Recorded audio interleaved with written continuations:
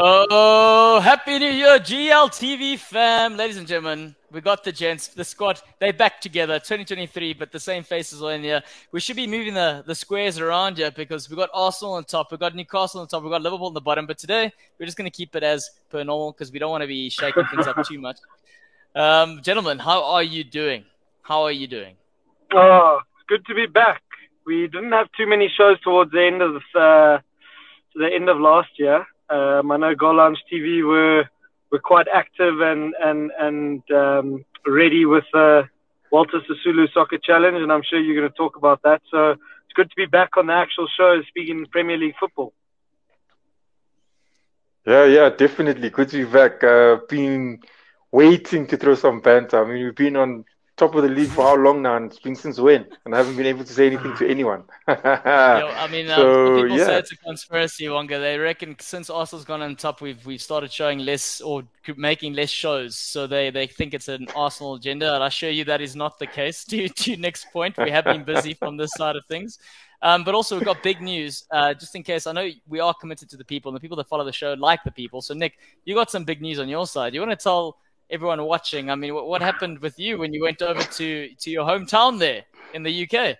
A viewer of the show, a big supporter of Newcastle United right now.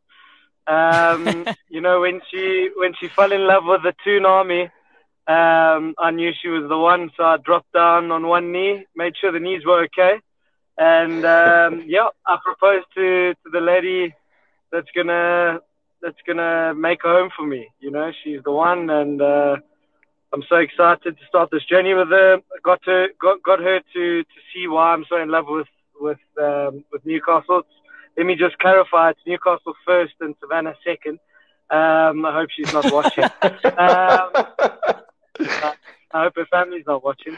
But I think before I say any more, I think the host and our CEO, Claudio Barrero, needs to share some news of his own. What did you get up to in December, Claudio? Oh, geez. You know, Goal Lounge, I think the Goal Lounge squad just got together and we decided we're going to start bending knees. I think from my side too, I've also bent the knees. And it's just perfectly timed. We didn't even speak to each other. Hey, Nick, it just happened that way. It's quite interesting. No, we didn't. Well, I didn't know you did it. And actually, when you had congratulated me on social media, I actually said to Savannah, when is this one going to happen? Surely it's around the corner. And then I think a couple of days later, it happened. So, no, I'm super chuffed for you. Congrats. All I know now is Celo and Wonga have to follow suit in December 2023. Yes, I think that's how we become. That's how we become complete there, Wonga. I think Christy said, she's like, look, Claudio, if you're doing it and Nick are doing it, then you're really putting everyone else under pressure, because if you guys are able to do it, then no one's got an excuse anymore. Right, gents. We're going to move over here. We're going to discuss, seeing as we didn't really cover that much of the World Cup, I just want to get your overall thoughts and views in terms of how you thought it played out. Wonga Denga, what is your overall opinion on Argentina taking the World Cup? Messi finally lifting the trophy. Now everyone calling him the GOAT. What is your take on this? Yeah, look, I think it's like the full football. No. Hey, I'm back. What? Am I back? Yeah, you You were never gone. Okay. Oh, you guys went away, so I don't know what happened. Sorry. What up, Arjun? So I think it was I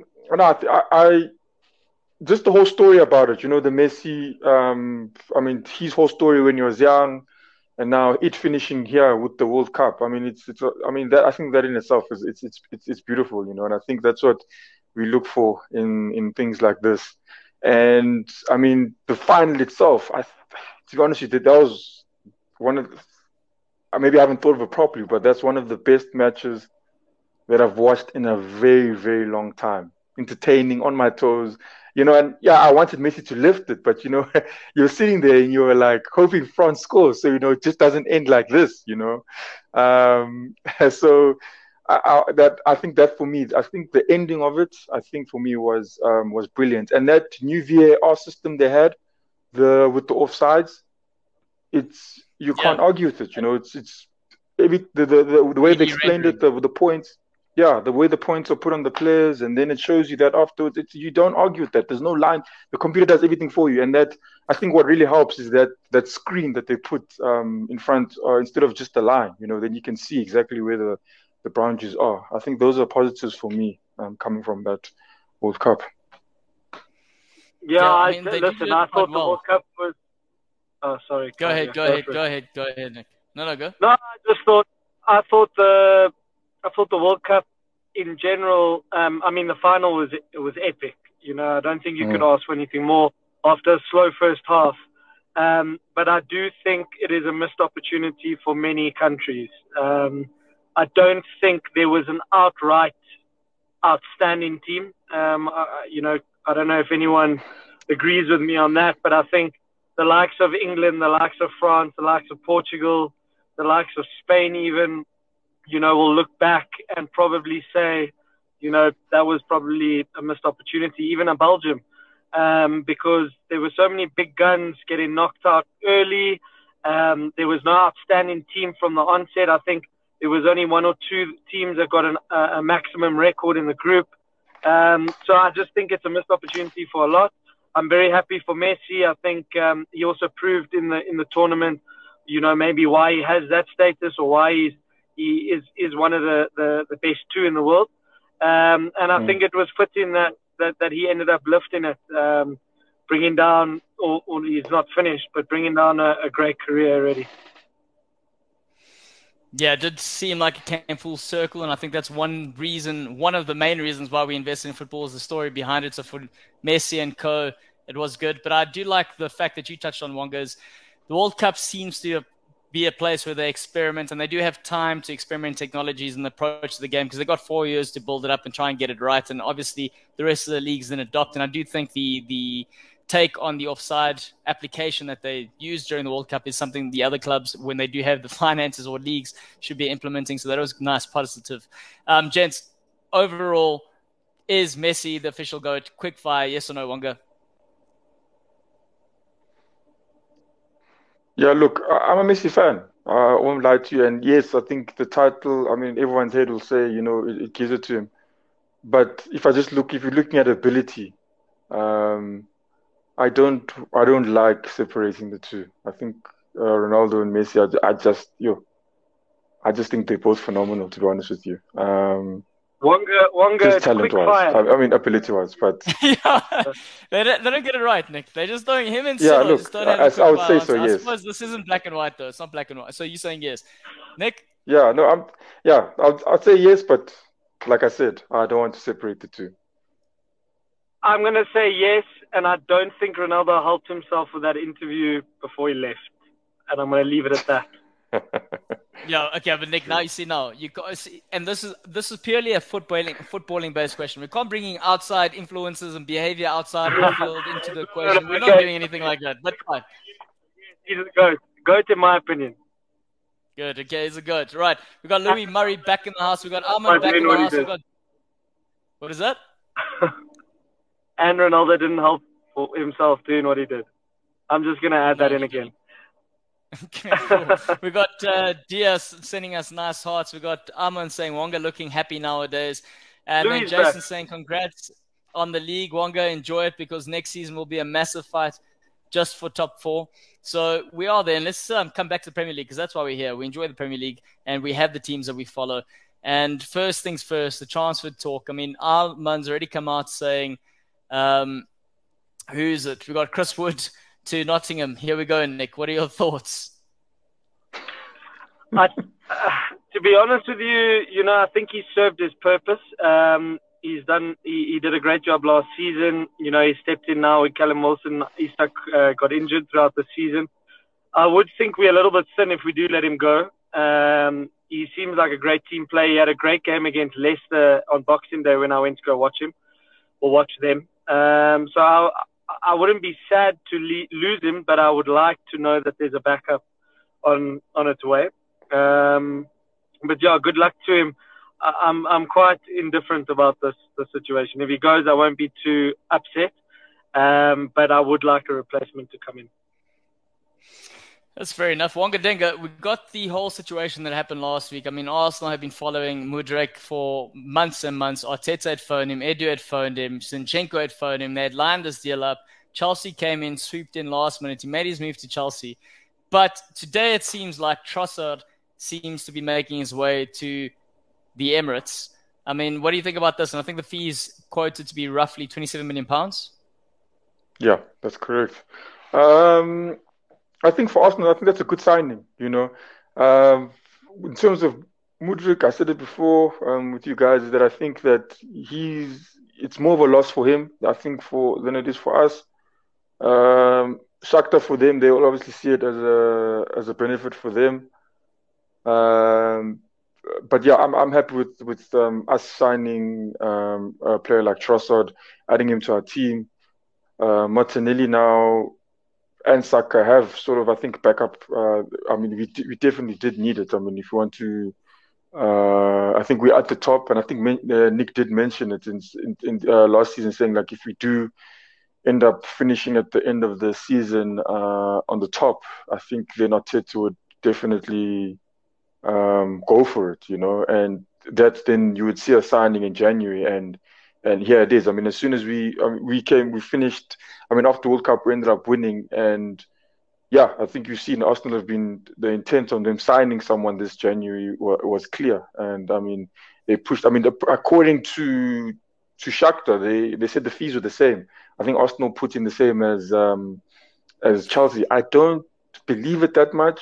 I don't know. I don't think Arsenal spent that much on it. So the fees were the same, but the differences were the bonuses and how they had scheduled for that to roll out. So Shakhtar was saying the bonuses that Arsenal were including were a lot more unrealistic in comparison to what Chelsea were saying. So, for example, achievements that he would have to go on to go and do versus what Chelsea was saying outright, they're going to go pay X amount if he just played 30 games, whereas Arsenal's putting in he needs to be a Ballon d'Or winner and as an example. But he was saying that Chelsea, they said in the according to them, they said that if he was to win the Champions League and the Premier League, they also get bonuses. You're telling me that, I mean, Arsenal can't do the same thing. I mean, what else would have Arsenal said there for him to score 50 goals or something? I don't understand. But nonetheless, I think Trossard is a good signing. I like the player. I really do like him. I mean, even my fantasy league is mostly around players I like more than someone that will actually really give me the points. And he was one of the first players I put in my fantasy. I'm gutted to hear that. I haven't been on my sort of socials today. I was hoping Newcastle would go and sort of try and make an attempt to get him, simply because we've got Dan Ashworth, who's obviously been at Brighton. I thought maybe that would be a situation where we could potentially beef up the wide areas. But one thing I will say about Arsenal is watching that game against Newcastle, I think Arsenal need probably one or two, if not even three signings in attacking areas if they're going to win the league. The reason being is there's not much depth coming off that bench, Wonga. I don't know what you think. You know, when you played against us, you brought on Tomiyasu, and it was 0-0. And Newcastle frustrated you. So in terms of shaking it up and, trying to add another attacking player, especially with the injuries that you have, I think Trossard's a good addition, but maybe one more would probably solidify you guys as sort of one hand on the title already. Yeah, I agree with you, Nick. Especially, the one with Jesus is a tricky one as well, because we've got Nketiah to cover, man. Yeah, I mean, take my hands down. I mean, the guy's done very well there. I think we definitely need something. It's a tricky one because he's going to come back not too long from now. But I mean, yeah, these games they count. And definitely Martinelli needs someone there to push him. We need something different there as well. I am happy with sort of the options we have in the midfield. Your Vieira and your Smith Rowe just came back now.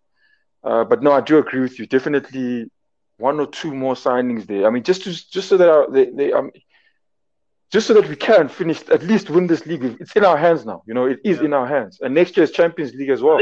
Definitely. Yeah, and I think why I say it is obviously City are going through a bit of a run at the moment. I don't know what you think about this, Claudio, but if you look at City's bench over the years, you know, Pep can pretty much start two different 11s, and they could probably win 95% of the matches that they play on any given day. So I think that's the difference. And if you use that as a benchmark, because City are the sort of defending champions. You know, would you need to try be close to that?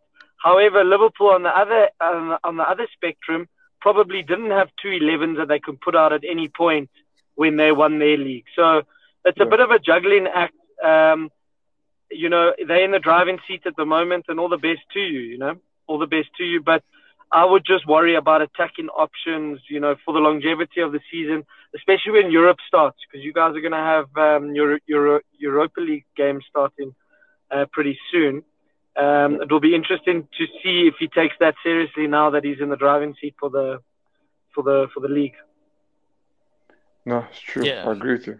Yeah, I mean, I doubt that very much, Nick. When I'm looking at the Europa, I think now the priority would be the league. When you're sitting with an 8-point lead as things stand, I think this game coming up, and we're going to talk about it, the game against Man United is going to be crucial for them as to how serious people take them as title challenges. I mean, look, as things stand, they 100% are title challenges. I said previously that it's very reminiscent of Leicester City keep going. We all just naturally assume they're going to be dropping points at some stage, but it just hasn't happened for many reasons. In the house, though, we do have Sam back, and he's saying, good to see everyone. So it's good to know some people miss pre-match Moody out there. We got Vards also in the house, and of course, Jason saying, Wonga, sign Wilfred Zaha, either bargain price now or pre-contract for next season. Would you take Wilfred Zaha? I'll take him, 100%. I'll take him. I think when I look at him play, he's still got a couple of years left in him. He's definitely not going to just be like a once-off thing. I would take him. And like Jason said, it probably would be a bargain now. Considering his age and also how much time is left on his contract. Yeah, and his ability.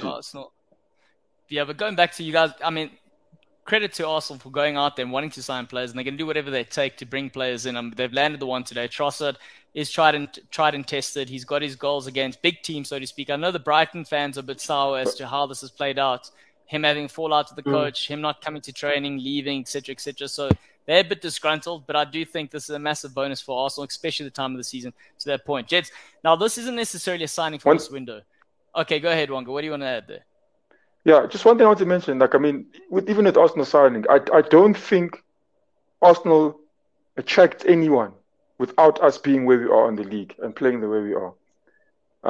We've struggled to get the players we wanted over the years. I mean, because of that, you know.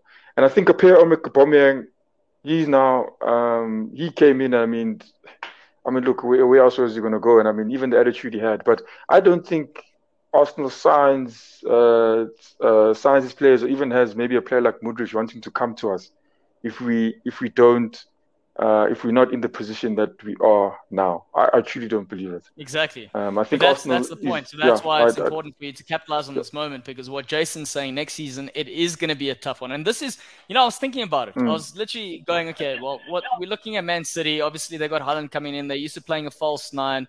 The false nine knows how to drop into midfield, so they control midfield there. With Haaland, they're losing that bit of control, so they're actually avoiding him, and they're trying to just get the ball in the box for him to finish. So they've lost something there, but they've also been distracted with the World Cup. Now, Liverpool, similar situation, and both these teams really competing at high levels, and they've got the World Cup as a distraction. Now, it's been a real benefit. All of this has been a benefit for Arsenal in terms of them coming in, a younger squad, going, we've got something to prove. We've got to show the world that we need to go out there and do our thing. And they've taken the opportunity with both hands.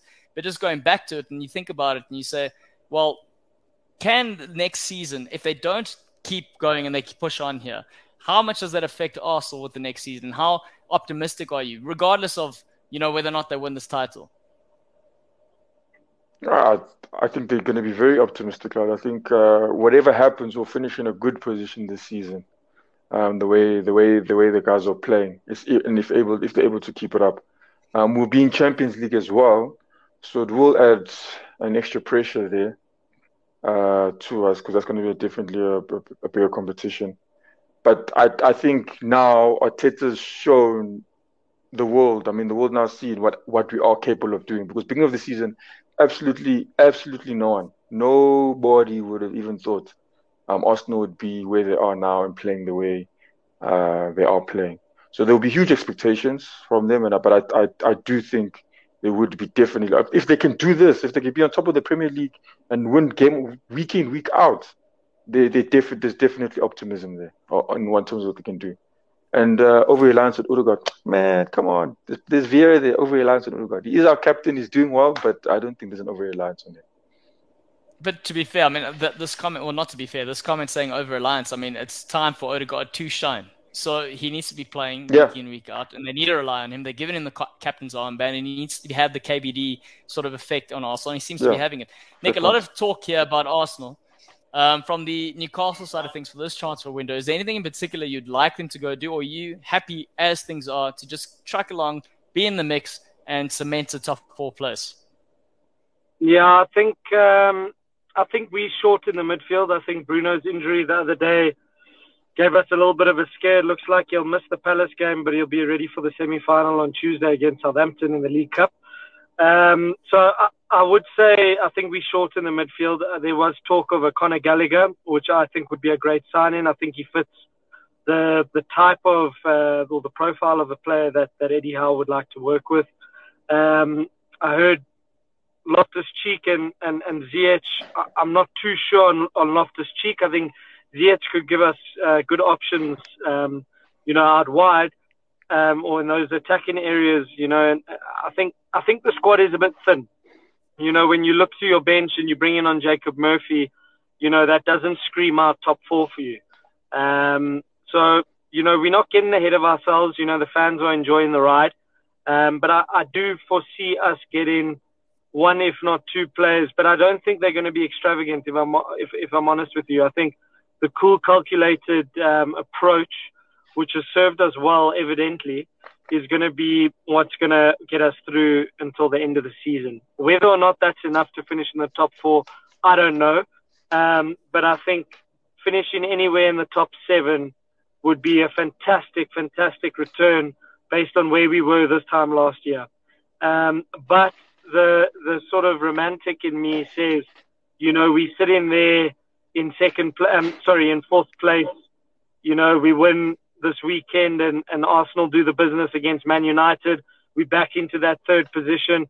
Why can't we start dreaming? But I do think if we had to stay with this whole squad throughout the season, it might not be enough if we pick up a couple of injuries.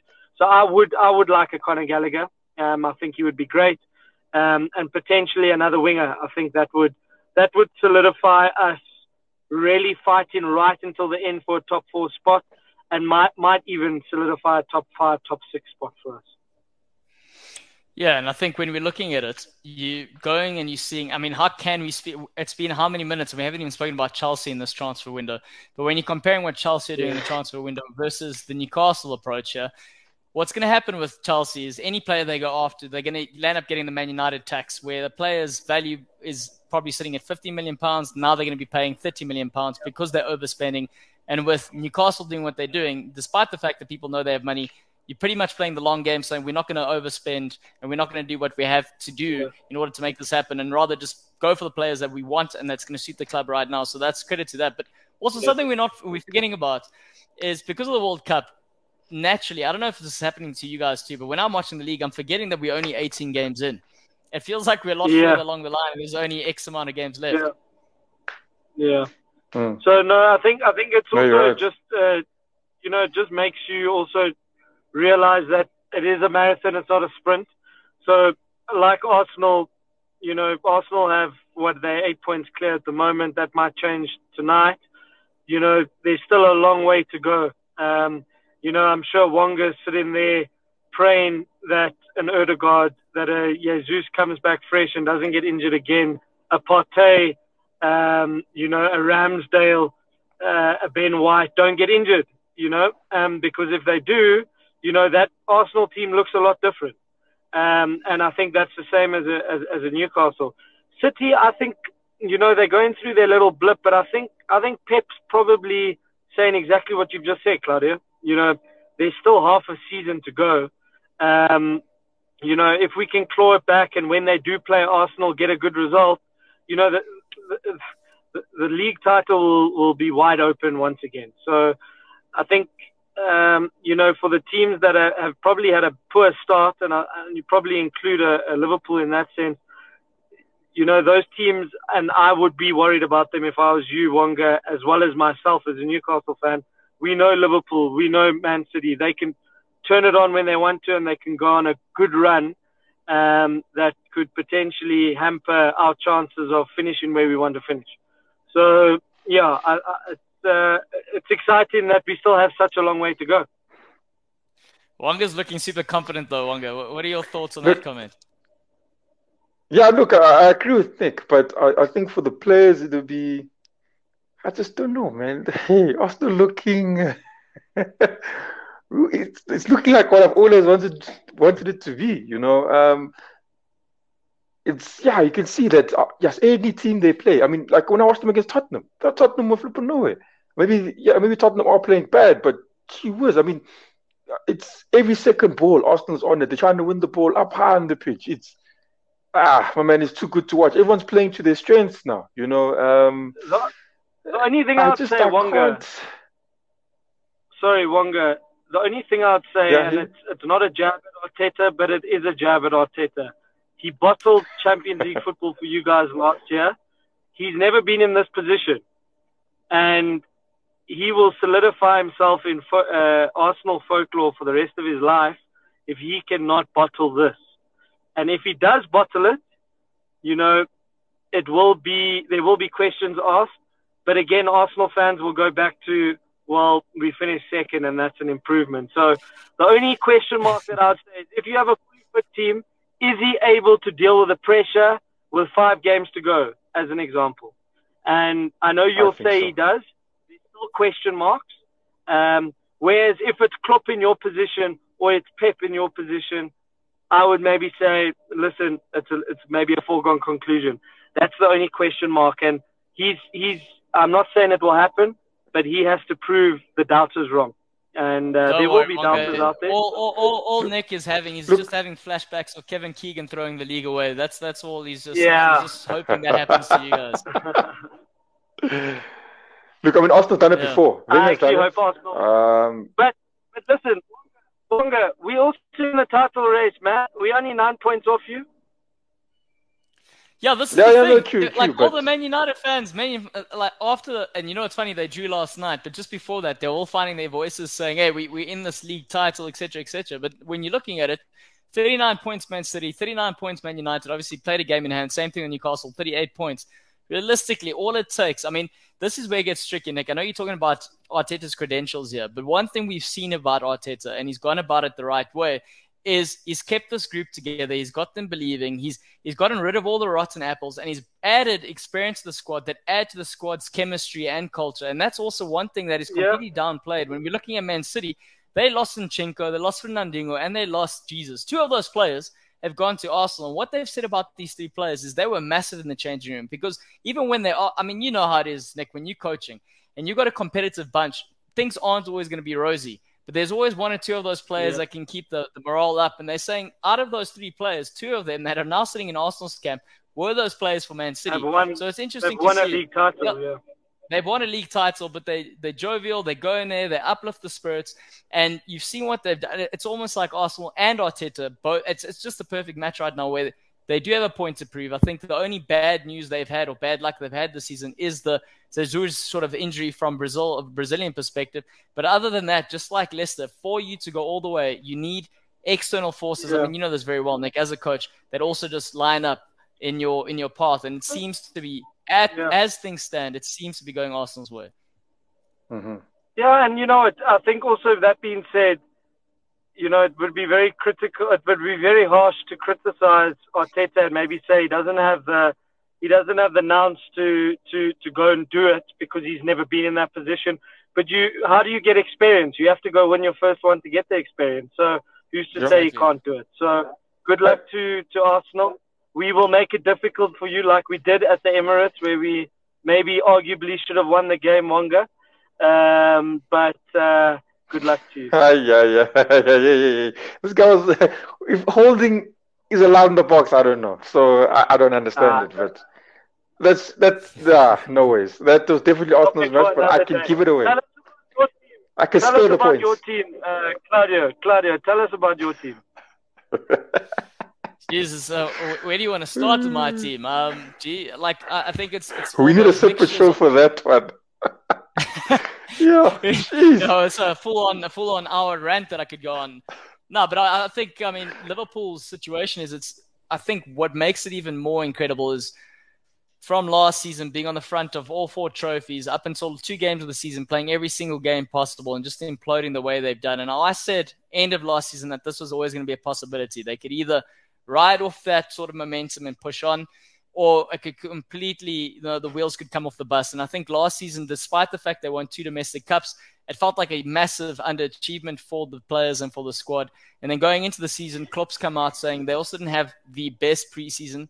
And so you got all these factors knowing with the World Cup being in hindsight, Van Dijk's injury hasn't been the same player, but he is one of those players completely distracted by the World Cup. Trent, another one, with all the news he's been getting, almost similar to what Harry Maguire's experienced in terms of saying how bad the player is and Trent having to deal with that. So that's a new factor. But even off the field, I think Liverpool's going through something which is where Arsenal were a couple of seasons ago, where Newcastle were. And what's crazy is such a well-organized machine is what it seemed like. And all of a sudden, overnight, the carpet's been ripped from under their feet. And we've got Julian Ward, who was there to replace Michael Edwards. He has only been a year and he's already resigned. The head of research is out. We've got the guy, head of director, who was in there. He's now just facilitating the sales. We're also in limbo as to what's happening. Klopp, we know we need a midfielder. We need midfielders. We need to go out there and sign, but we don't have money right now because of what's happening, and they're waiting to see whether or not this sale goes through. As things stand, there's been a lot of rumors that a Qatari consortium are going to come in and buy the club, but now it's also gotten to the point where FSG are asking for that 4 billion pounds that they want for the club, and now they've gotten saying instead of the wholesale, which is what the Qatari sort of guys want, they're saying, no, we don't want that. We just want to sell a minority stake. So as things stand, it's an interesting place to go. If they are bought by a sort of Qatari consortium, where does that leave the likes of an Arsenal and a Newcastle? Where does it leave football, so to speak? Because, Liverpool have been punching well above their weight for a couple of seasons, and that's down to Jurgen Klopp and the backroom staff and being very strategic and astute with their signings. But what happens if Jurgen Klopp is able to just buy whoever he wants when he wants to? And what happens to the game from that perspective? Because we got FSG that were banking on the financial fair play system. Then there was that whole Super League fiasco that I think they were also banking on from a financial perspective that has come crumbling. And then they're going, look, we can't compete with the rest of these guys because they just open blank checks and they go and spend what they want. So let's try and change things up. And if you do that, Nick, you had these comments before with the whole Super League discussion. Where do we leave football now? Does it just go to the highest bidder? And that's who our champions are. Yeah, I think football's in a weird space at the moment. I don't know if you guys have seen, there's a new documentary on Apple TV explaining the whole Super League. I started it yesterday. But I think like we had discussed previously, I don't think that's going to go away anytime soon. I think it will rear its head pretty soon, but probably in a new format of some sort. And I think it will benefit teams going forward. But I do think you're going to have, and we've discussed this in the past, the Premier League's going to have 10 teams, 12 teams, 14 teams, 20 teams that are all owned by super billionaires. Nick, as things stand, they've just broken a record within the Deloitte Money League. It's the first time ever that more than half of one league's sort of teams are represented in the top 20. I think they're sitting on 12 Premier League teams on the top 20 in terms of the revenue earned for the season last season. So when you're looking at it already, the Premier League is becoming that Super League. Yes, it is. And I think also that's why you look at a Real Madrid and a Barcelona and Juventus that are still trying to make sure that this league is soon started, because I think they can see how powerful the Premier League is. So, it's a bit of a catch-22. It's interesting to see where the Premier League is going, because it's not a foregone conclusion anymore as to who's going to win it. I think in the last 3 or 4 seasons, it's always been your Liverpools and your Man Cities. But you see Man United getting their act together, and their sale probably going to go through as soon, like Liverpool. Then you're going to have a proper top 7, top 8 fighting not only for top four, but if they can all get their lines aligned, potentially all fighting for a league title, which is really unheard of anyway. So where it leaves football, I have no idea. I'm just happy to be a part of it now. So I couldn't really care less about anyone else. Right, and on that note, we might as well talk about what's happening this weekend, talking about the football that we are going to be experiencing. The first so-called big, we can say the mid-table derby, Liverpool versus Chelsea. Wonga Denga, how do you think this is going to shake up here? I mean, we've got Graham Potter, shame. He's seemingly out of his depth, but I mean, the owner's just going out there and just, shooting cash at players, bringing them in and asking the coach to do a job. How do you think it's going to play out? Yeah, if I'm looking at, I don't really know what's happening at Chelsea, but I'm just I looked at that Mudryk situation, and according to them, they've got a long-term plan with Potter there. And obviously, he's struggling now. He has to win the games now. Can't play the way he wants to. He literally is trying to just ensure that ship does not sink too far, for what he's doing, his plans. And I think, look, both teams are playing horribly at the moment. To say where it's going to go, I don't know, Claudia, I can't lie to you. But if I'm looking at Chelsea, I think have better options than Liverpool at the moment. I think you guys have still got a couple of guys injured. I think Diaz was a huge blow for you guys. Massive. I think he would have made match-winning performances for you guys if he had not gotten injured. And I think it could be the difference even when you guys go face a Chelsea. So I am leaning towards a Chelsea when you guys, despite it being even at the at Anfield. I don't even think that'll make a difference. I don't think that'll make a difference. The way your season's been going at the current time. It's a definition of it's a definition of a 6-pointer, isn't it? At this point, but I don't know, Claudia. Sorry to jump in, but I think that the tide has to turn for one of them, and I don't think Potter knows who his best team is. Whereas Klopp, in Klopp's defense, he probably has an aged midfield that he probably doesn't want himself, but on any given day, he can get those players to play for him. And at an Anfield against the Chelsea, regardless of where they are in the league, it's always been a notoriously big game. I do think he'll probably get the best out of his players on the day. Potter doesn't know who to select. He didn't even sign this Mudryk. He even came out and he said, he didn't say it directly, but he just said, we need to be careful in who we sign him because we've also got players that are injured. So there's something going on there at Chelsea, which is, it's not an unknown in football, but he's not signing those players. And I know he wants to go and get that Caicedo from Brighton, so he wants to sort of get players. And I don't know. I just think there's a rat that stinks in that kitchen, and I don't think it's going to end well for Chelsea. They're not going to finish in the top four. I think out of the two teams that can challenge for the top four right now, if you had to choose one of the two, I'd say it's Liverpool still. And if Liverpool can get one top signing in this January window, I would be worried as a Newcastle fan, as a Spurs fan, as a Man United fan. Well, look, I don't think you got to worry about that, Nick. I don't think they're going to bring in a signing, to be honest. And I think this is where, Vard is looking and saying the Liverpool team is stale and it needs to be shaken up. And this is another factor that I didn't speak about earlier, was that we've got a couple of players whose contracts are running out towards the end of the season. They know they're not going to stay, and they are looking for other options. So yes, they've got to play to a certain extent, but their hearts aren't as in it as it was previously. And when we're looking at the players that were injured, one name in particular that hasn't really been thrown out there, and one that we always forget, Curtis Jones, one of the youngsters in the midfield, he's had a terrible run of luck when it comes to injuries. And if he's kept fit, he's a player that does contribute to the midfield, and he's versatile. He can play high up the park, he can play in the middle of the park. And I think the difference is when we look at that defeat we had last week to Brighton, Jurgen Klopp coming out saying one of their worst performances ever. They were flat. There was no energy. There were ridiculous things happening. Trent was like, he left 2 men just running to the box because he was over it. And it wasn't just him. I'm obviously singling him out. But what happened was when they played against Wolves, he changed it and he played a bit of the younger players. And even though they don't have the pace of your Salahs and your Manes back in the day, but just by playing Carvalho and playing Elliott up front, you decided they were going to chase everything. There was energy.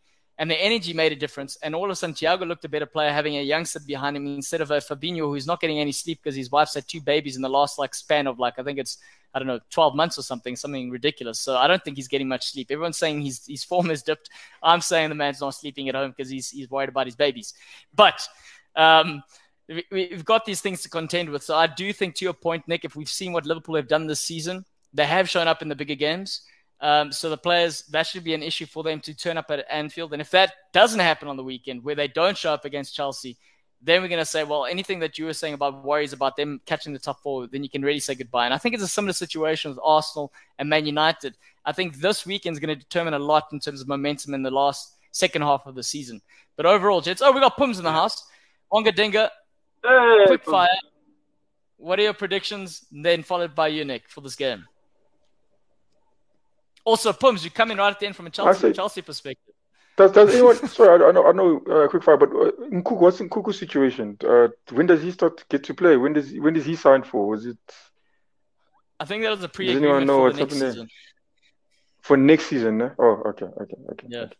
No, then this game, goodness me. I say 2-2 draw. 2-1 win for Liverpool. There we go, Nick. I like the way you're speaking. Sam saying 1-1. I'm going to go with a victory. I think it's going to be touch and go. Liverpool, worst defensive record they've ever had under Klopp. Worst sort of position as to where they're standing currently. So they will definitely concede goals. So I think 2-1 is a fair shot then. I'm going to go with 2-1. Yeah, right, we're going to talk the next game here. Crystal Palace versus Newcastle. Obviously, Crystal Palace, great result against Newcastle. They're not snatching a draw. Also against Man United, sorry. Jeds, one thing I also didn't like is when Man United are getting results, have you seen how the media has changed? They get the results against 100%. Man City, and all of a sudden it's like, they're tight challenges, well-deserved. Last night, Crystal Palace claw one back, and they go, they robbed Man United in the headlines. I'm like, what is this? This isn't objective at all. Yeah, no, listen, Man United will always have the love in from the media. And I also noticed that. I was like, guys, no one's speaking about Newcastle. And Newcastle aren't title contenders. I say that as a joke when I do say it. But Man United were behind us when they were saying they were title contenders. I didn't understand that. It doesn't make sense to me.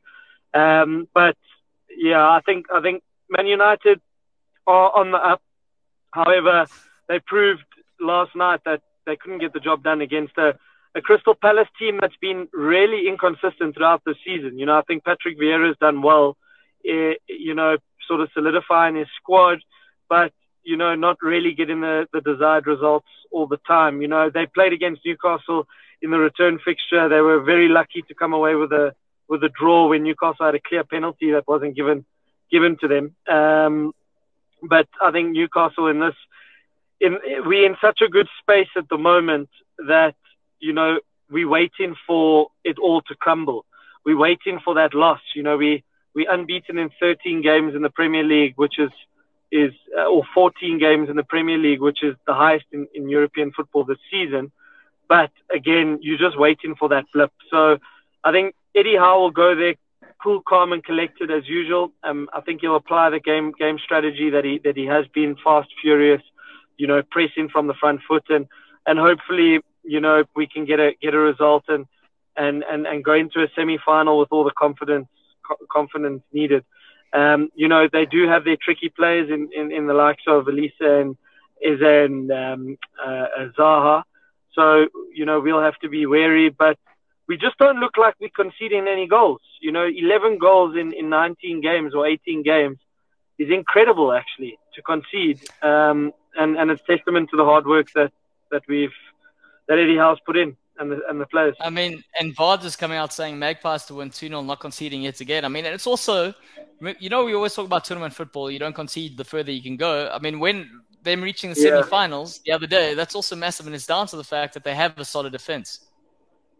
Yeah, no, I mean, I might have to be going to the UK again next month because if we get to the final, I've already told everyone, like, listen, I'm booking a ticket and I'm making a plan. I'll do something similar to you, Claudio, when you got to the Champions League final. I know it's on a smaller scale, but Newcastle haven't won a trophy since 1969, so hopefully I'd be there to witness that. So not getting ahead of ourselves. I think it's all about momentum now and trying to continue that momentum. And I think, again, I'm going to bring up the culture that he's brought in. You know, he's got a real winning culture, but also a culture of work rate and working for each other for the club.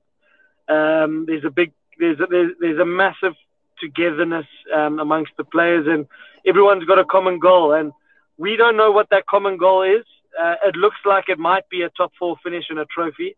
And Eddie Howe typically doesn't tell too much, which is good for him because, you know, he doesn't want to set unrealistic expectations or expectations that he's set and tell the media because the media will rip into shreds. So good luck to the lads and hopefully we can get the job done.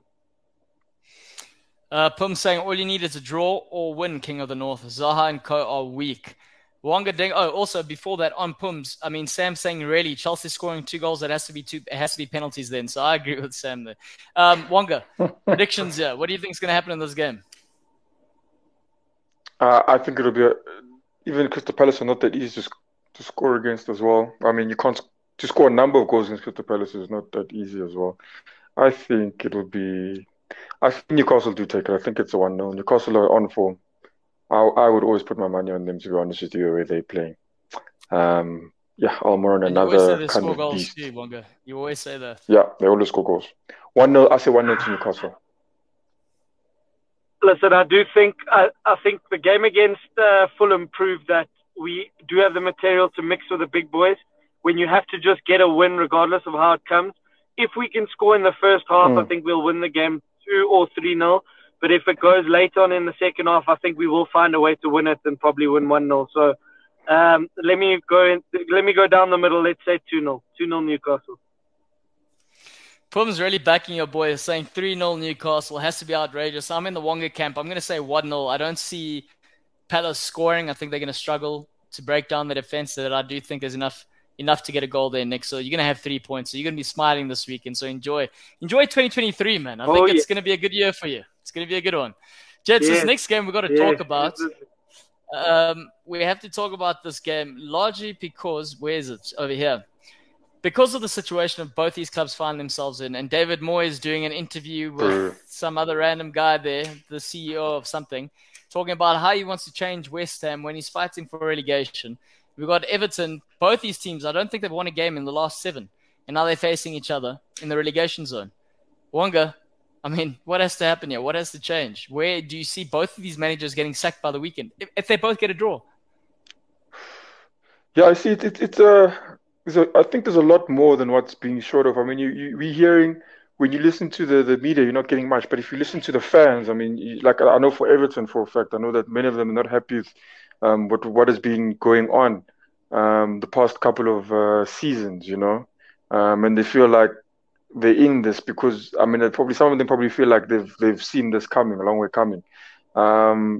You've got them now. I think they spent quite a bit of money the last couple of seasons. I don't know what the figure is, but it's probably the most they've done in a long time. You know, you saw James Rodriguez, player of that stature, coming to an Everton. I mean, you had to pay him the money. You had a why am I forgetting his name now? They've had Ancelotti in there. Madrid. Yeah, Ancelotti, yes, he was there.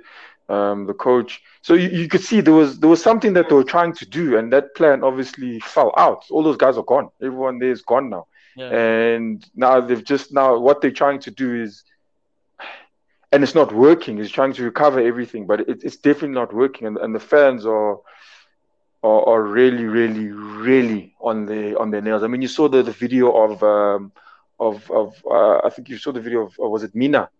where the fan was questioning him whether if when they get relegated would he stay, and he was saying that no, he loves Everton with his heart. If they get relegated, he'll stay.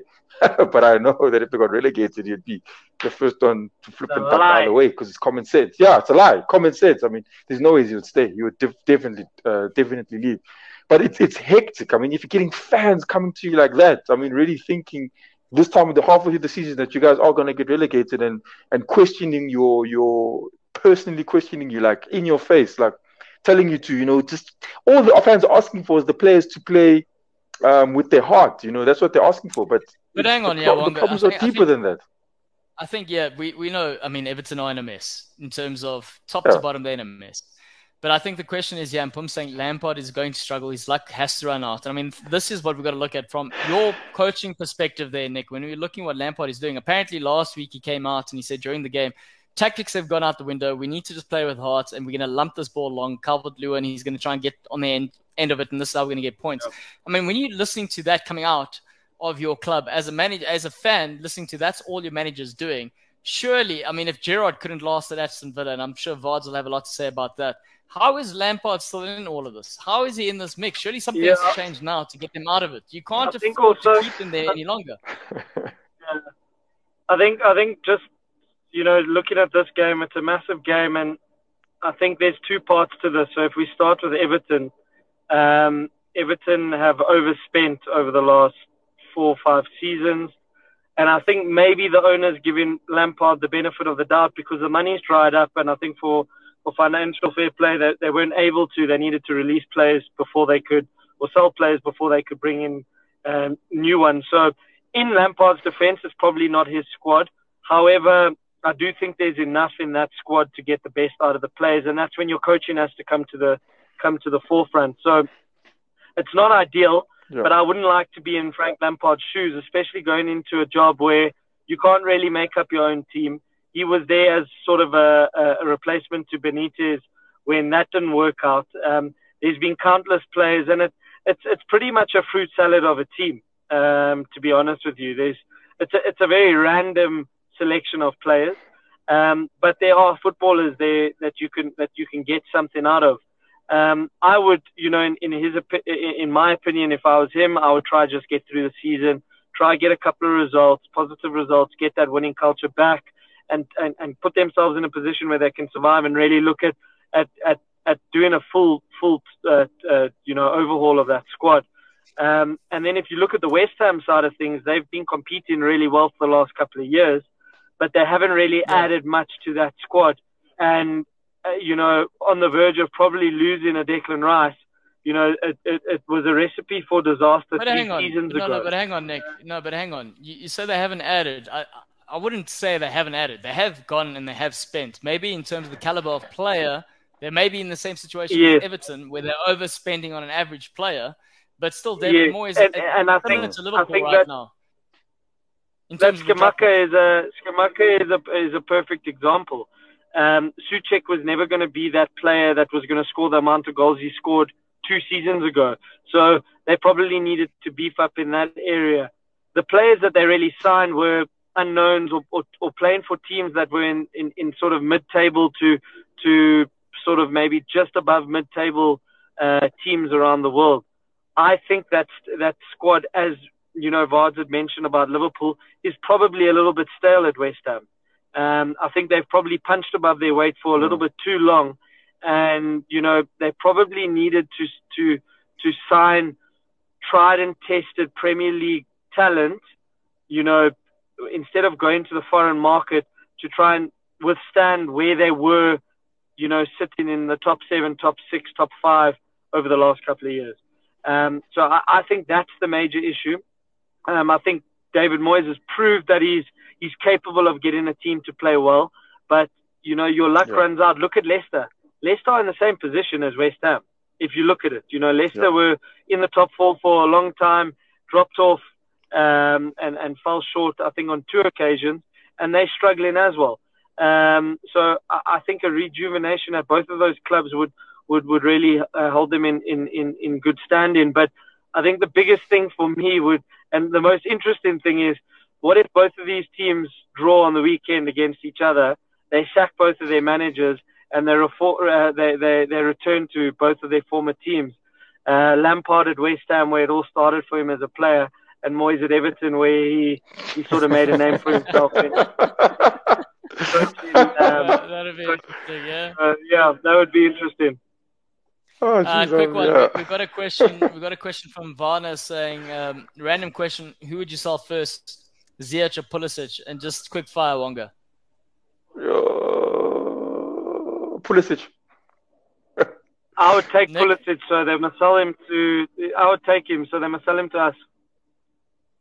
To I'd Newcastle. keep Pulisic, personally speaking. I see so much potential in that guy, Yeah. just completely untapped. I think just right. another thing on West Ham quickly was Danny Ings just signed for them, I think today, or it's about to go through. So that might be the solution in terms of scoring goals to help Antonio. I know Antonio was wanted by Wolves, so I don't know where that's going to go. But Danny Ings can score goals. On his way out. Yeah, and it also looks like, you know, he's the type of player to get them out of the messy situation that they're in. So that could be a good signing, and maybe the one that pulls him out of the mess that they're in. Right, Wongadinga, quick fire on the result. What do you think is going to happen? This is a big one.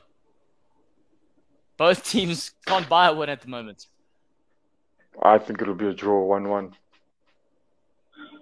Could even be 0-0, to be honest with you. I think West Ham will get a win. I think if Danny Ings can get over the line, it would be quite funny if he can get the winner. So I think 2-1 win for West Ham. We've got Sam saying 0-0. We've got Vard saying 0-0. So Wongadinga, there's a draw on the cards, it seems. I'm going to say West Ham win. 0-0 also. I think they're going to sneak it over. Just get it over the line right at the end. It's going to be one to watch. I think out of all the games, I know there's a lot of these big games happening, but this is going to be a good one to keep your eye on. Right, and about big games, it's that time, Wongadinga. It's the title sort of game here, according to Man United fans. We know Arsenal are in it. Wongadinga, overall thoughts here. I mean, we know Casemiro is not going to be playing for Man United. So does that fill your heart with joy? Does that mean you're going to get guaranteed victory here, or do you think it's going to be a slug? To be honest, I would have liked to seen an Arsenal against them. Against the Man United's Casemiro. It's just the way Arsenal have been playing. It's like, I'm not worried about the individual players, to be honest with you. I'm just worried, does Arsenal not put in the performance they always put in? I think if Arsenal play the way they've been playing, we probably more than likely going to win a match. Especially with the Man United, like Nick was saying, I mean, now you'd think they pick up form. Rashford is going on form, that's good. But now, look, they struggle to beat a Crystal Palace, who are struggling. I do think at the moment, Arsenal is a better team than Man United. The only threat I would be worried about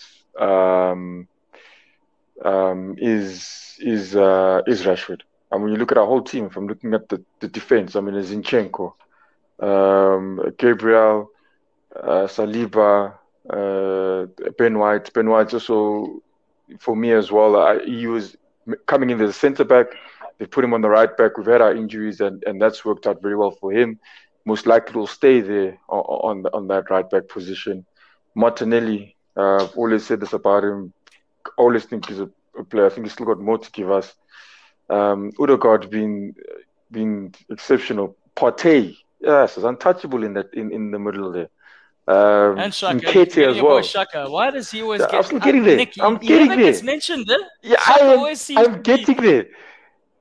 I'm getting there. Yeah. But like I was saying, Nketiah, I've had my say, and I'll be honest with you, I truly believe that Nketiah did not have what it takes. I truly believed it, and to literally come out there, and I've seen, I've been proven wrong with that one. Ramsdale, really good as well. Past the game against Tottenham, he put in two vital saves there. I mean, if those both got in, it would have been a different game for us. Xhaka as well, again, playing to his strength. We're not involved in the defending, rather defend up high up the pitch, not responsible for really coming back. And I think that works well. Arteta's, I think, really gotten the best out of everyone. like I said again, we would have expected this beginning of the season. But the Yeah. way we're playing I mean, now, how I think crucial, Wonga, how crucial your centre back pairing been though this season? yeah, Saliba and they've been Gabriel. exceptional. Yeah, the two of them, I think, and from from the first game, you would think those guys have been playing together for years. Um, they they've looked like they're the perfect match. I mean, they were like was it a Vidic and a Rio Ferdinand at the time, and was it Van Dijk and who was next to Van Dijk? They were Liverpool like Matip. chopping and changing all the time. Yeah, it was Van Dijk and Matip. Yeah, and I can't name the other ones, but yeah, but I mean it was it's been one heck of a pairing, but also our midfield as well. Partey, when he came on and off, I mean he had the injuries, but ever since now he's gotten past that, and I remember Arteta was very careful with that one. I mean we really eased Partey back in. We never really worried about us getting the results in the game, but rather him. It was more about him getting his injury off. But nonetheless, I think Wonga, the way we're Wonga, I playing. do want to say this. I mean, we know what's going to happen on the weekend. We know how Ten Hag is going to set up. I don't think it's going to be any different to what we saw against Man City. They're going to be relying. You've mentioned Rashford as the target man or the danger man from a Man United perspective. They're going to be sitting deep and they're going to be waiting for counterattacks. I think, Nick, from your side, I mean, do you think that's going to work in Man United's favor at the Emirates, or do you think that's a strategy that works better for Man United when they're playing at home? So I think just in terms of what I was going to say, I think it's going to be a good matchup simply because Arsenal are going to want to dominate the ball. And I think Spurs proved in the second half there was a flurry for at least 15, 20 minutes where they were getting in behind on the transition. I think that will be very interesting to see, especially with Rashford on form, Tenchi and Anthony, trying to release those players. I think Man United had them.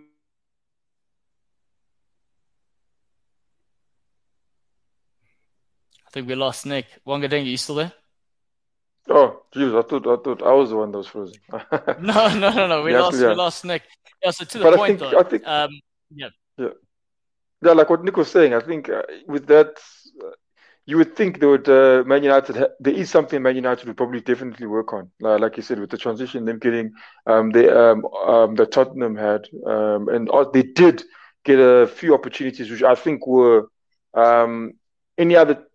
You would think another team on form would probably have put those away. But again, I think Ramsdale did very well to actually stop those balls from going in. I mean, you could have not likened it to the save of De Gea, but I think it was as important, those ones. But I think still, like you see, like that's the thing about Man United as well. I think they are playing well, and if you do sleep, which I think Arsenal will not do, they will punish you. That's what Crystal Palace, their first goal, the guys they were sleeping, and I mean Eriksen passed them in.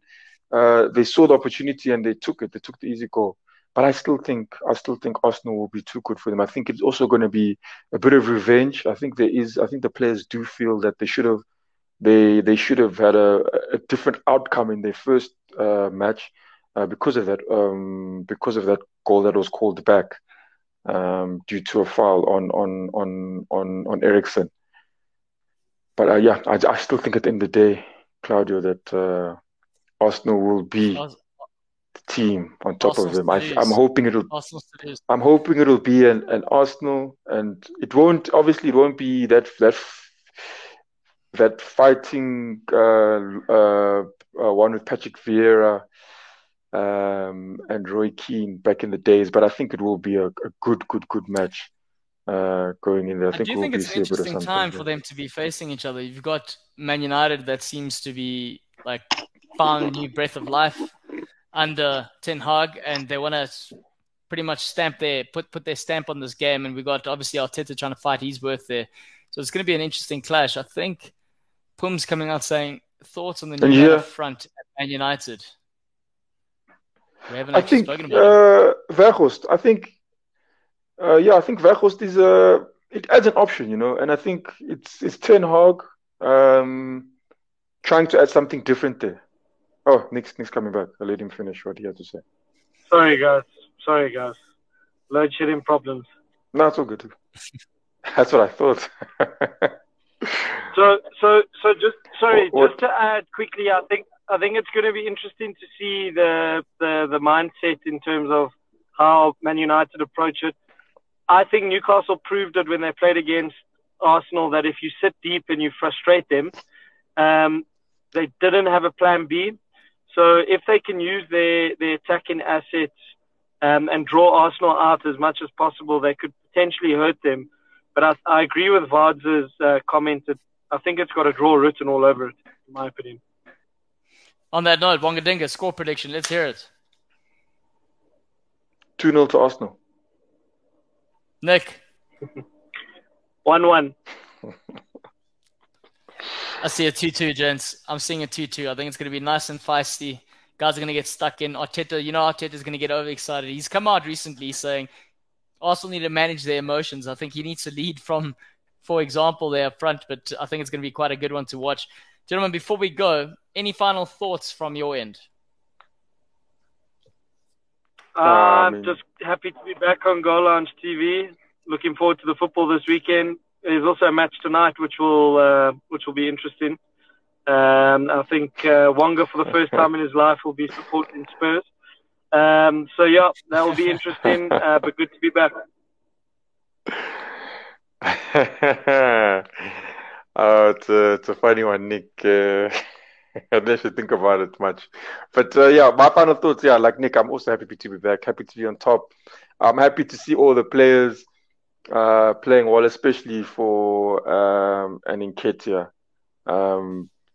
What a story that guy also has as well. But yeah, I'm happy with my team at the moment, and I think that for me that's what's most important.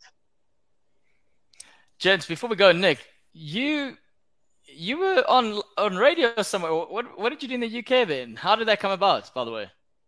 The BBC Newcastle radio sent out a tweet, and obviously some fans, local fans, knew that I was there, so they sort of just tagged me in the tweet, and they reached out to me asking if I can come into studio.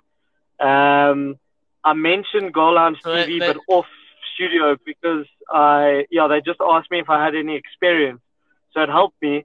But there was no way I could throw in Goal Lounge TV. I did try, but it was very quick. It was short, sharp. I had Steve Howie, former Newcastle player, talking to me, so I was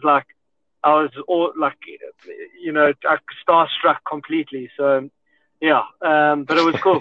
So you see this, Wonga, in future, when your Goal Lounge TV gets you a seat in the room with one of your heroes, just remember the first thing you say, hi, my name's Goal Lounge TV. I mean, Nick or Wonga. That's what you say. Yeah, I'm joking. I need to learn from my mistakes, buddy. I need to learn from them. And I've learned. Fair enough. But that's awesome. Do you have... thanks, Pums. Really appreciate that comments and congrats on our engagements there, Nick. We really appreciate that. Nick, Thank do you have the clip that you did? Can you get that clip? Yes, I do. I can get hold of it and send it through to you. Yeah, send it through them. We'll share it. People must know. They must know the news. And on that note, everyone enjoy the game tonight. If you're an Arsenal Nick, fan, were you there? Were you there at the game? You were there at the game when Arsenal got robbed for the penalty. So with Newcastle. Long story short, my fiance was very, very ill, and I had a ticket. I was in Scotland at the time. The guy told me, "I've got a ticket for you. Get to London." So best you believe, I was on every train site, airline site, trying to figure out how I could get down to London and back to Scotland in the evening. But the game started at 8:00, so it just didn't work out. I had a ticket waiting for me. I gave it away. But I couldn't make the holiday just about football. Because I like how he's like, my fiance was sick, so I couldn't attend the game. He was like, no, my fiance was sick, but I couldn't make it work because the traveling logistics were a nightmare. Yeah, and to also be fair, so I was set on only watching the Leicester game and the Leeds game, but then the FA Cup game was on the 7th, so I needed to drive back down to the UK, and I conveniently just proposed the idea to the missus the night before that we go via Sheffield and see if we can get tickets for the FA Cup tie, which we did in the home section. But it was nice because we got good seats. So yeah, I did make the most of it. I probably pushed my luck a little bit, but you know how we do as football fans. Don't worry, Nick. I watched Maritimo versus Sporting in Madeira, and I did that without my fiance because she was like, "I'm having none of that." Yeah, I think next time I go, Savannah's not going to have too much more to do with football. I think she's done her football, and maybe she'll watch 1 or 2 games. We'll see. She's gone on tour, bro. Once is enough for some people. Right, gentlemen. Thank you very much. Thank you for spending some time with us. For everyone who joined live, we really love you, and we love seeing those regular faces yet again. Remember, if you have watched this and you haven't done this yet, do the right thing. Just go subscribe and like, and also like and comment. It's important to like. Am I right there, guys? Yes, but that thing didn't come up. The subscribe button. That was like 2 seconds. Like it showed 1 second. Let's see it again. No, did it show? Better. Go. Did it show? Can anyone confirm that showed on your side? Okay, cool. Sam says, great to have us back. We're glad to be back. How do we normally end the show, gentlemen? 3, 2, 1. Let's hear it. Stop it!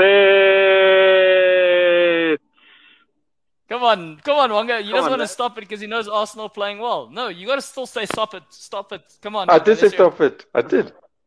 Well, maybe I turned my mic off. I'm like, stop it.